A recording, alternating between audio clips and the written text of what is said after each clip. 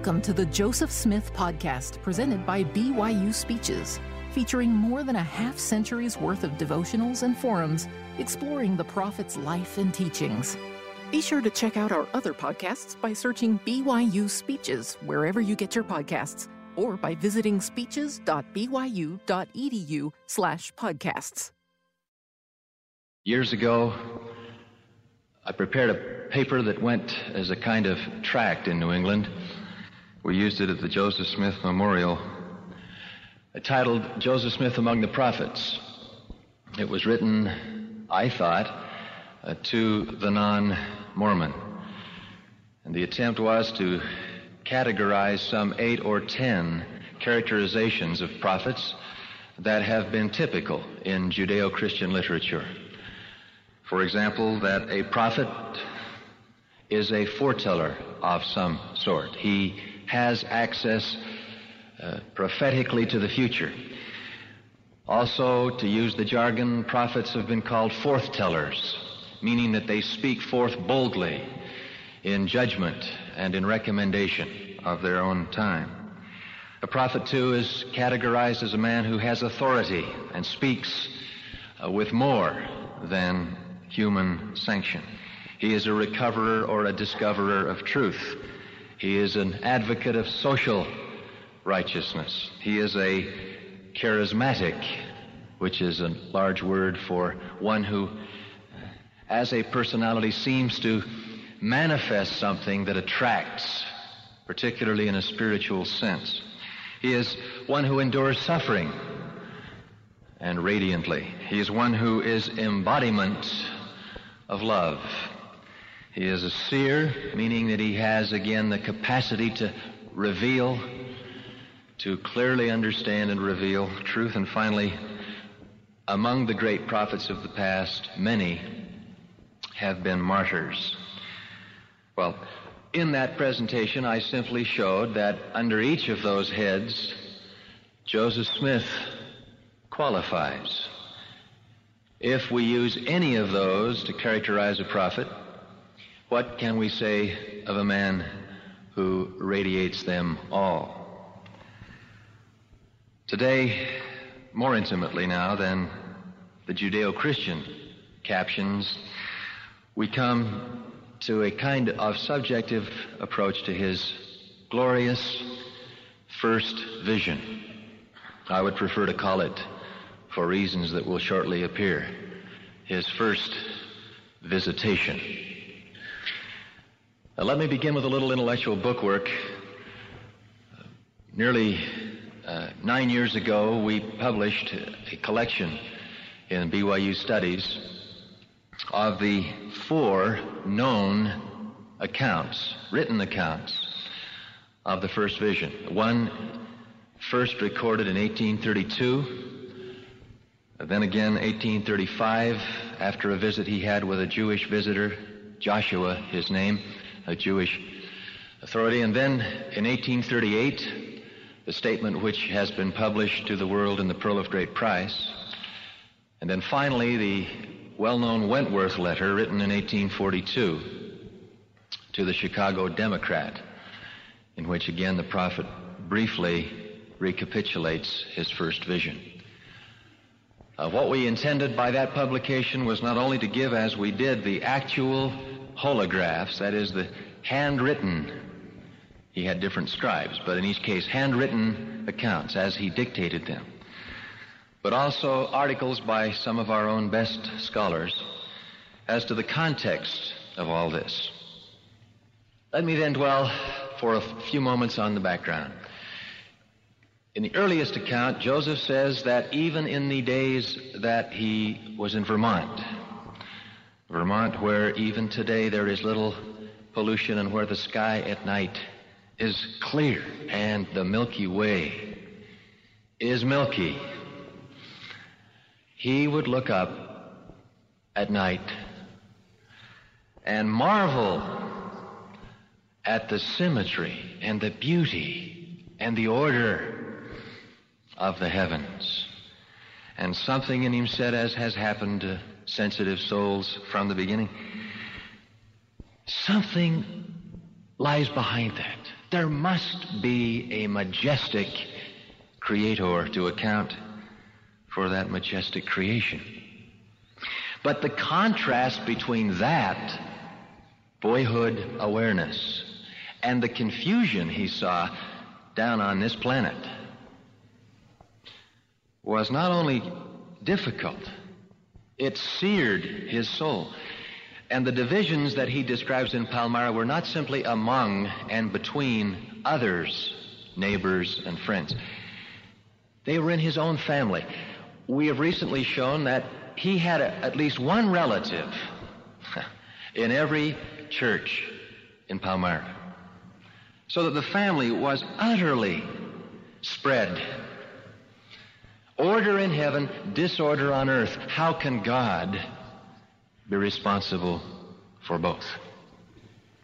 But the record also makes it transparently obvious that it hadn't ever occurred to him when he went in the grove that all of the then influential churches were in error.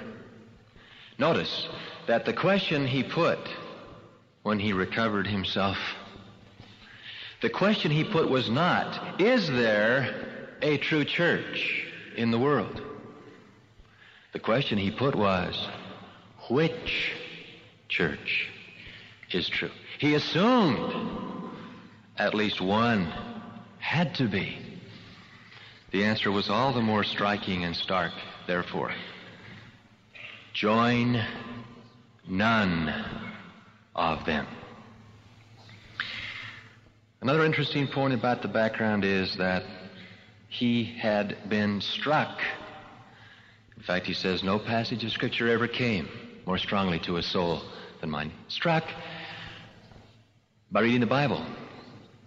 We think we know that Reverend George Lane was the man who first recommended in Joseph Smith's hearing that one do that, and even that specific passage was mentioned in some of Reverend Lane's sermons. He was a Methodist, and he was associated with the revival of which I've spoken.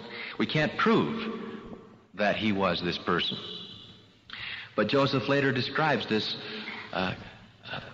person who was, he says, identified with the aforementioned religious excitement. I can't imagine, and this to me is poignant, that at age 14, full as he was of the glory, the remarkable experience, and the excitement of it, going, and he says he did. He doesn't name George Lane. He says, I went to this man, told him what had happened. And you remember? His response was instantly, oh no, that could not be of God. Those sort of things don't happen anymore. So to recommend that one lacking wisdom ought to go and pray, let him ask of God, fair enough. But the answer seemed to this man too much. Heaven came too close. And it's almost as if, I repeat, the boy, pure-minded, spontaneous, even a little unrestrained, as teenagers are, should have been struck instantly in the moment of, wow, it worked. You told me to do this, I did it. And the response is, shucks, boy, it's all of the devil. And the smile slowly disappeared. And he learned early that to testify, even to hint of divine manifestations, was to stir up darkness and to call down wrath. And that continued until there were bullets. Now, I haven't done justice to the point of the family and their support for him. We have a document from a woman who herself was a Presbyterian, who speaks of Joseph's early life when she, as a girl, much younger apparently, came and watched him with others of the boys working in her father's farm. The enemies of Joseph Smith have made out over and over that he was shiftless, lazy, indolent, never did a day's work in his life. The truth, exactly the contrary. Nibley had pointed out in passing, by the way, that the stories radically contradict each other. On the one hand, we hear of this shiftless person who's always telling stories aimlessly and never doing a hard day's work.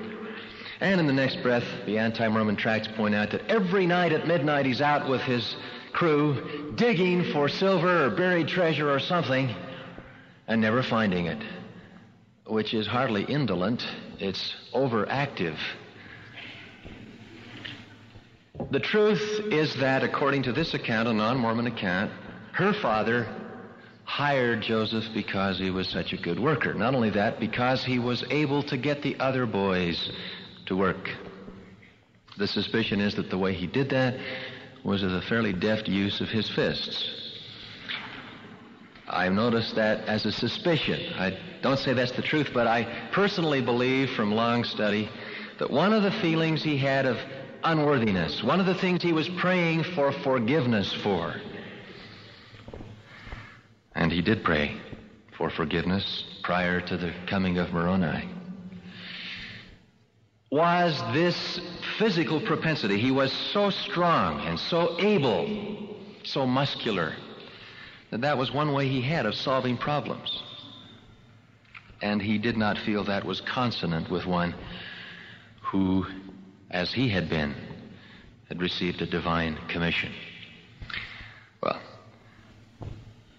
this girl says that on an occasion, the minister came to her home and said that the boy Joseph, well known in the community, had claimed to have a vision. And this minister pled with the man who had hired Joseph to refuse to hire him and treat him rough, because he said he was setting the neighborhood in an uproar. The father replied, "No, he earns his money. He's a good worker. And I don't care about whatever he claims religiously." As a matter of fact, the phrase is interesting he uses. He says, well, doesn't use the word vision. He says, well, it was the sweet dream of a pure-minded boy. That's before. But then shortly, the daughter reports, Joseph claimed to have had another vision, this time leading to the translation of a book. And the minister came again, and at this point, he turned against Joseph. But she adds significantly, by then, it was too late. Joseph Smith had a following. Well, the family did support and love. There is no greater example of total familial endurance in history than the Smith family. And though they had, of course, their ups and downs, and though William Smith is almost as insecure and unsteady as Hiram Smith was loyal and unyielding in his faith, nevertheless, overall, one of the strengths of the history of this church is that the first family held true to each other. And the father would say, as he did, "My son, do not be disobedient to this heavenly vision." So much for background. Notice from the four accounts that each describes the struggle he had with the adversary. At each crucial turning point in the restoration,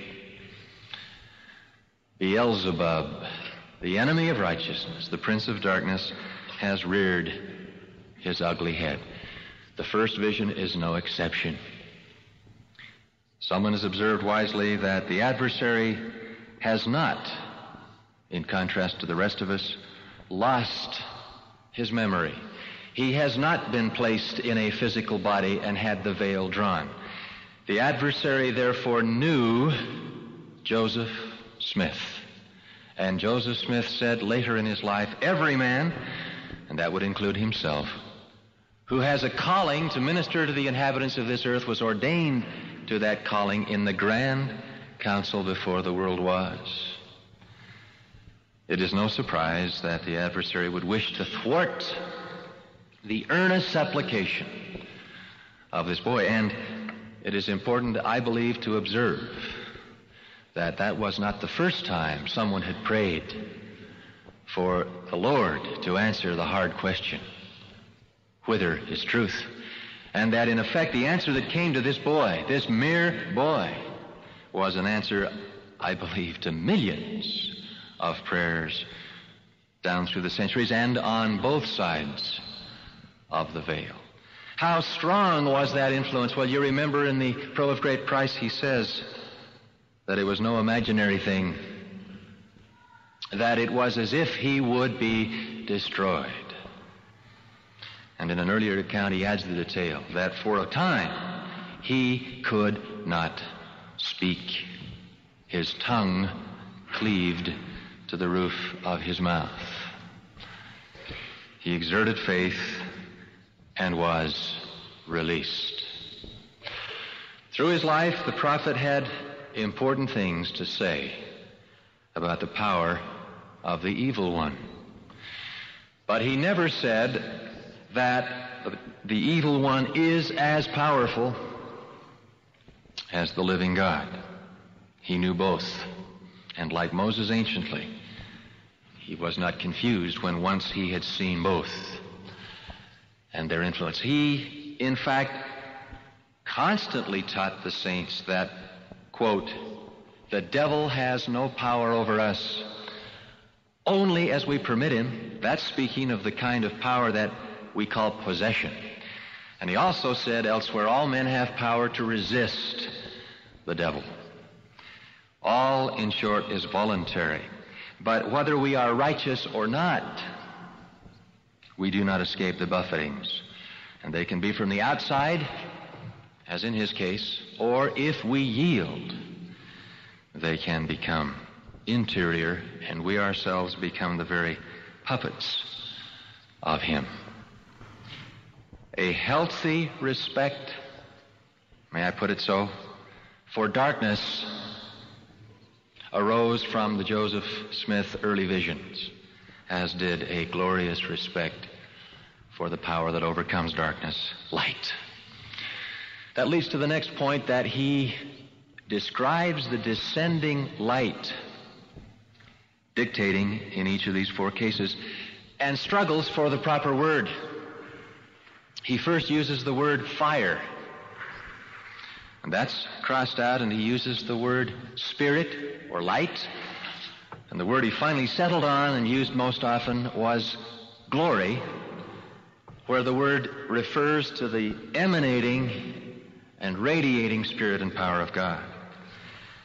That word fire is important to notice. Orson Pratt, in his book Remarkable Visions, which was published in 1840, 2 years before the Wentworth letter, and circulated widely in the missions in England and Europe, Orson Pratt says repeatedly that the young prophet expected to see the trees of the grove consumed and was surprised when they were not. In other words, he thought what he was seeing descending was fire, the kind that burns and consumes. Often I've wondered if that detail was something Orson had learned from conversation with the prophet, or if it was just an inference from the statement he makes that the brightness and glory defy all description. Interestingly, the prophet answers that in the 1832 account. He says that he was both filled with that light, but also surrounded by it. And he even says, in effect, that it filled the grove, but then he adds, but nothing consumed, indicating that he expected it might well have been. It is significant, I take it, that when the Lord speaks of coming in his glory, and who shall abide the day, that the very same reality, namely his glory, should be a blessing, a creative, enhancing, sanctifying thing, and for the wicked, anything but. Corruption cannot endure the presence of God. The same fire that will confirm the worthiness of the faithful will condemn the wickedness of the rest. And they, in effect, will lose by purging, and in some cases by death, the very elements of their systems that have been corrupted. Well, the prophet was not hurt. He was hallowed. And now, having seen the light, he sees two personages, as if in a pillar descending. He saw eventually two personages, and one spoke and said, "This is my beloved Son." Interestingly, in the Wentworth letter, the prophet says, speaking of the two, who exactly resembled each other in features and likeness. Notice, not just they resembled, they exactly resembled each other in features and likeness.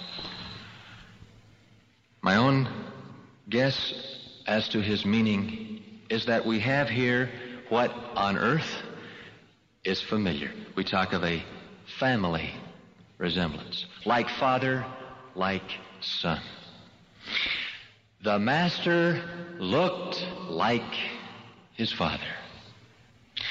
Mosiah Hancock records a discourse in which Joseph Smith said that only the Holy Ghost, only the gift of the Holy Ghost and its special province of revelation can really enable you to know the Father from the Son. So much are they alike. So that the biblical statement to Philip, who asked, you remember, show us the Father, is literally true. The answer the Master gave was, Philip, have I been so long with you? Do you know me not? He that has seen me hath seen the Father.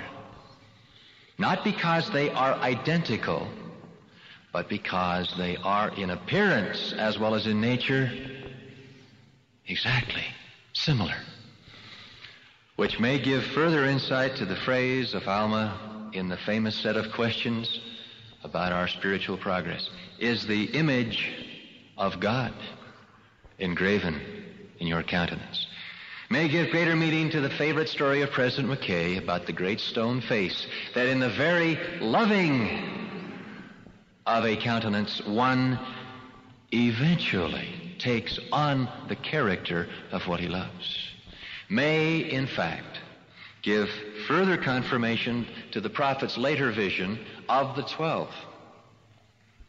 A group of disparate men from a variety of backgrounds, who in vision he saw through their flounderings and struggles until, this was at Kirtland, he saw them glorified, saw them welcomed in the life to come by Father Adam, greeted and embraced by the Master, and then ushered to the throne of God.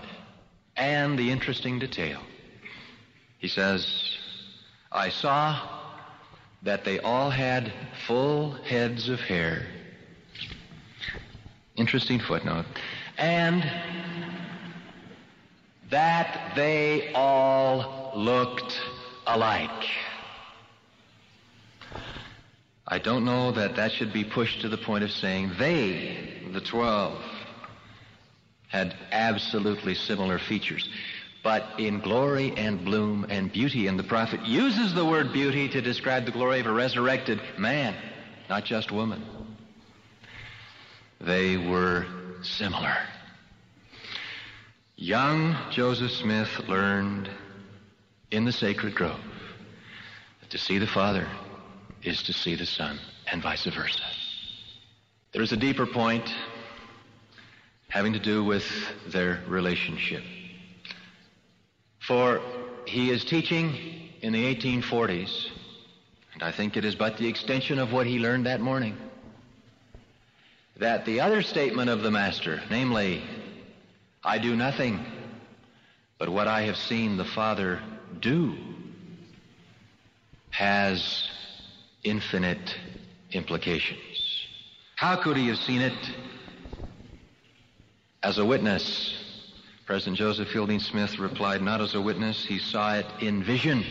Christ was blessed before he entered mortality to see in vision what the Father had done before him in a prior eon, if you will. And again, the relationship is exact.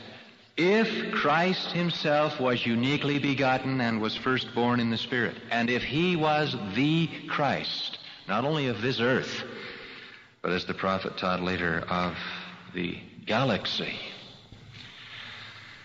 so before him was the Father himself a Redeemer, having worked out the salvation of a family of which he was a brother, not a father. Now this is deep water. It is drawn as a conclusion by Joseph Smith in his King Follett Discourse. And whatever else it may mean, and I take it to be mind-boggling, it at least means this, that the Father by experience knows exactly what his Son has been through. And the Son, by experience, knows exactly what the Father has been through. And when he therefore says, I and my Father are one, it is not a metaphysical identity. It is oneness of spirit, harmonic throbbings of love and insight that can only come in the patterns of eternal redemption. That, too, in the mind of a 14-year-old, blossomed and grew as an insight. Next, I turn to the emerging point that I've hinted at, that though we do not know the length of time the prophet Joseph was there and the instructions occurred, it probably was longer than just the outline we have. We know, for example, that other things were taught him, which he says, I will not notice at this time. So far as I know, he never did commit them to paper. Moreover, some of the enemies of the church have pointed out that the prophet spoke of the visits of angels in connection with his first vision. And some have theorized that he began claiming he saw an angel and then ended embellishing it by claiming he saw the Father and the Son. The truth is that having described all that you're familiar with about the Father and the Son, he says as the closing sentence of an early account, I saw many angels in this vision. It is an enforced either-or to say that he either saw the Father and the Son or saw angels. What he saw was both. And it's a fascinating but unanswerable question. Who would have been permitted to be with him in that theophany? What angels were present? We have his teaching that angels are either resurrected personages who have been upon this earth, or they are the spirits of the just who will yet be resurrected, who have been upon this earth, or, as in the rare cases of the Old Testament, they may be not yet embodied persons who come in anticipation. But, said he, there are no angels who minister to this earth, but those who do belong or have belonged to it. Well, that narrows it down to this earth, but don't know that we can narrow it down more than that. The footnote is that he was wearied through these instructions. That the encounter, however long, demanded something from him. You remember he says he came to himself. I think it inappropriate to say it was a trance or a mystic state. I think that the clearest parallel is from the ancient records of Moses and Abraham and Enoch. He was filled with a spirit which enabled him to endure the presence of God. Is that spirit enervating or energizing? My considered answer is yes. It is both. It demands from us concentration and surrender comparable to nothing else possible in this life. But it also confers, in a way, again, transcendent of our finite powers, great capacities, mental, spiritual, and physical. You've all heard the story of how, emerging from the vision called the 3 Degrees of Glory, with his companion in the vision, Sidney Rigdon, it was observed by Philo Dibble and others that the prophet looked strong and that Rigdon looked like he'd been through the war. To which the prophet, with a certain humility, as also condescension, said, Sidney is not as used to it as I am. One grows in the capacity, but he was feeble, and it was difficult for him to go home. You remember, too, that in the encounter with Moroni, repetitive encounter, he was left weak and the father sent him home. Couldn't even quite climb the fence, which for a strong and vigorous boy is interesting. Now I turn to some of the theological extensions of this insight as the prophet later taught. It is the first principle, he said, of revealed religion, to know for a certainty the character of God. I pause to interrupt that that's more than saying it is the first principle to know that God exists. It doesn't use the word existence at all. You can't find one argument in Joseph Smith for the existence of God. Why not? I'll give you the most unkind answer. Because one does not begin to argue about a thing's existence until serious doubts have arisen. The arguments for God are a kind of whistling in the dark. In the absence of the experience of God, men have invented arguments to justify the experience of the absence of God. They have built a rational Tower of Babel and comforted themselves, well, we haven't heard, but he must still be there. But Joseph wasn't speculating. He was reporting his first-hand experience. Prophets always have.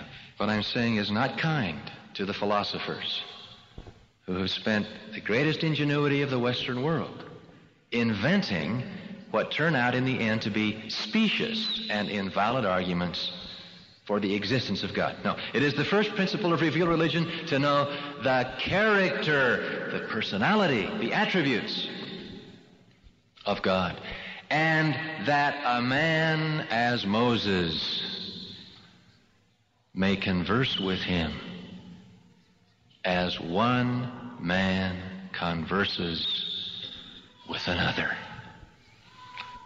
That is the testimony from beginning to end of Joseph Smith. And he's talking about all of us now. A man, a woman. It is the first principle for any of us. That is where you begin. And then lest we should say, as occasionally we do, but His remarkable life and experience is utterly beyond my own. He said, and this is 1842, there is nothing that has been made known to Joseph, calling himself by name, or to the 12, but what will be made known to all saints of the last days. I repeat, but what will be made known to all saints of the last days as soon as they are prepared to receive. For the day must come when no man need say, know ye the Lord, for all shall know him. Different, I observe, than knowing about him. All shall know him who remain, from the least to the greatest. There's a marvelous discourse delivered a year later in which the prophet simply expounds the 14th chapter of John. That masterful sermon of the masters in which he says, in effect, in one sentence, be patient. I will not leave you comfortless. I will come unto you. I will make my abode with you. And even the Father, over and over in this sermon, the prophet says, this sermon has been readdressed, if you will, to us. It is not enough for you to say, Brother Joseph is in charge and he knows.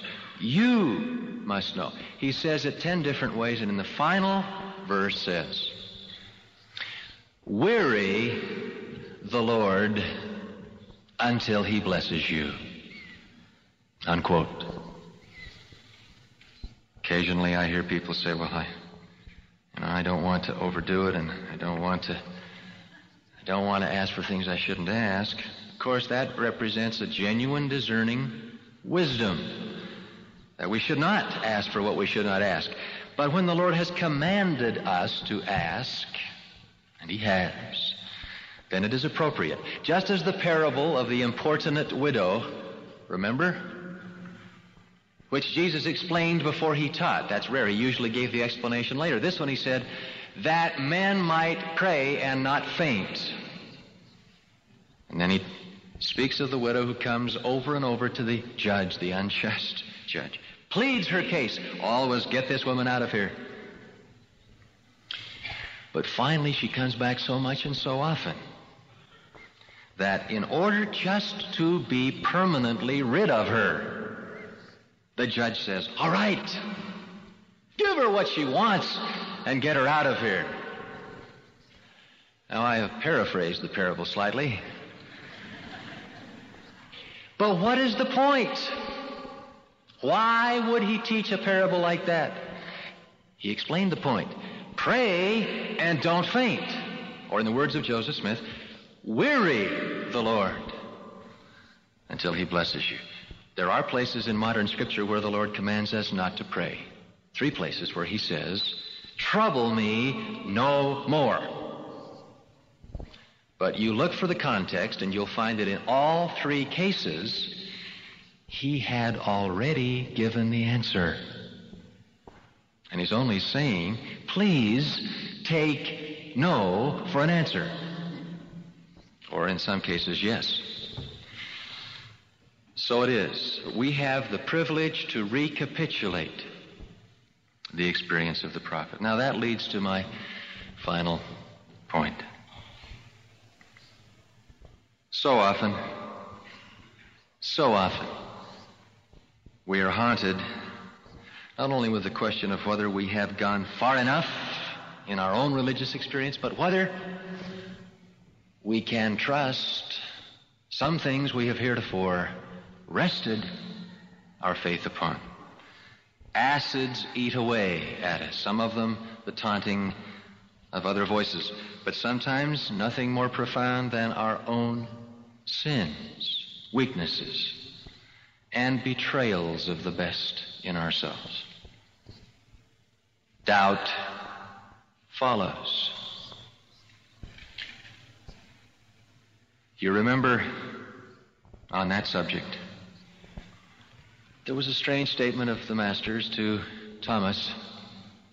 Thomas is the one classically categorized as a doubter because he, in fact, said what the others earlier had said.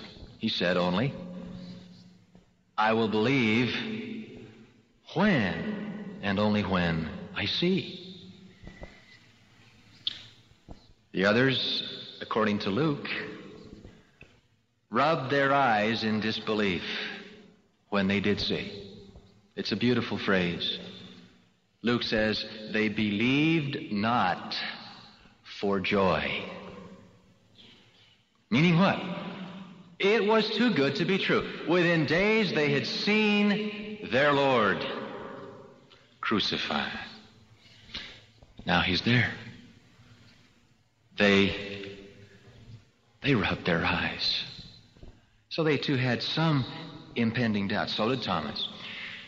The strange statement is that Jesus should say, Thomas, blessed are you because you have seen and believed. Blessed are they who, though they have not seen, yet have believed.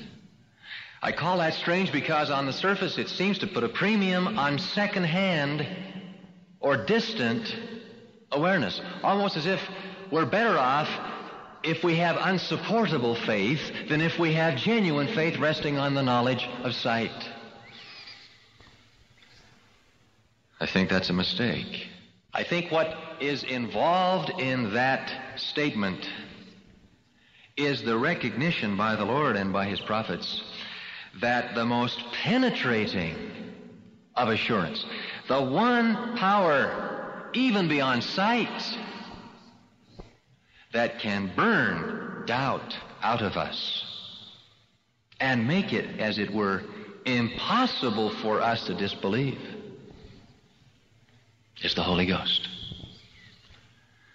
As Joseph Smith left the grove and then went through the subsequent days, he leaves on record this sentence: the Spirit of the Lord was with me, and I could rejoice with great joy. And the Lord was with me. And then, but I could get no one to believe the vision. It's one of the few and rare insights he gives you into what went on inside, as distinct from out in that experience. Joy, love, and no doubt. Others, of course, doubted. He did not. Somewhere the prophet says that the one thing the adversary cannot duplicate. Oh, he is shrewd with the stratagems to come up with the satanic substitute. But the one thing he cannot is the witness and power of the Holy Ghost. When that is upon us, there is assurance. And again, I repeat, even greater than sight.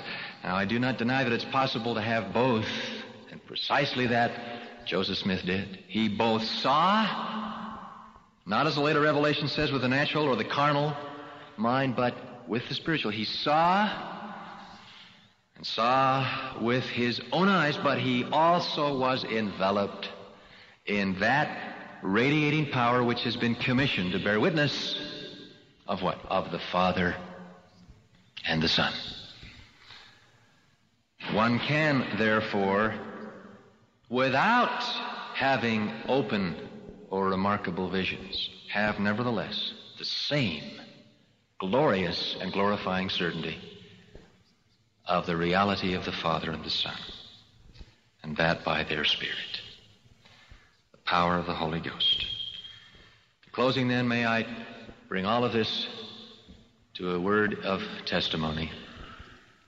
How often I am confronted in the world with those who want to believe in God without believing in God. By those who are willing to affirm that there is something, and that's about the strongest word they want to use, something out there that accounts for things. A principle, a harmonic force, or an ultimate cosmic mystery. How rarely is the testimony that the Father is in the likeness of the Christ, and vice versa. Welcome. One reason, and I can testify of this, is that such personal beings can get involved in your life, changing it, giving specific commandments and counsels, rebuking, approving or disapproving. And a God who is utterly distant stays out of your hair.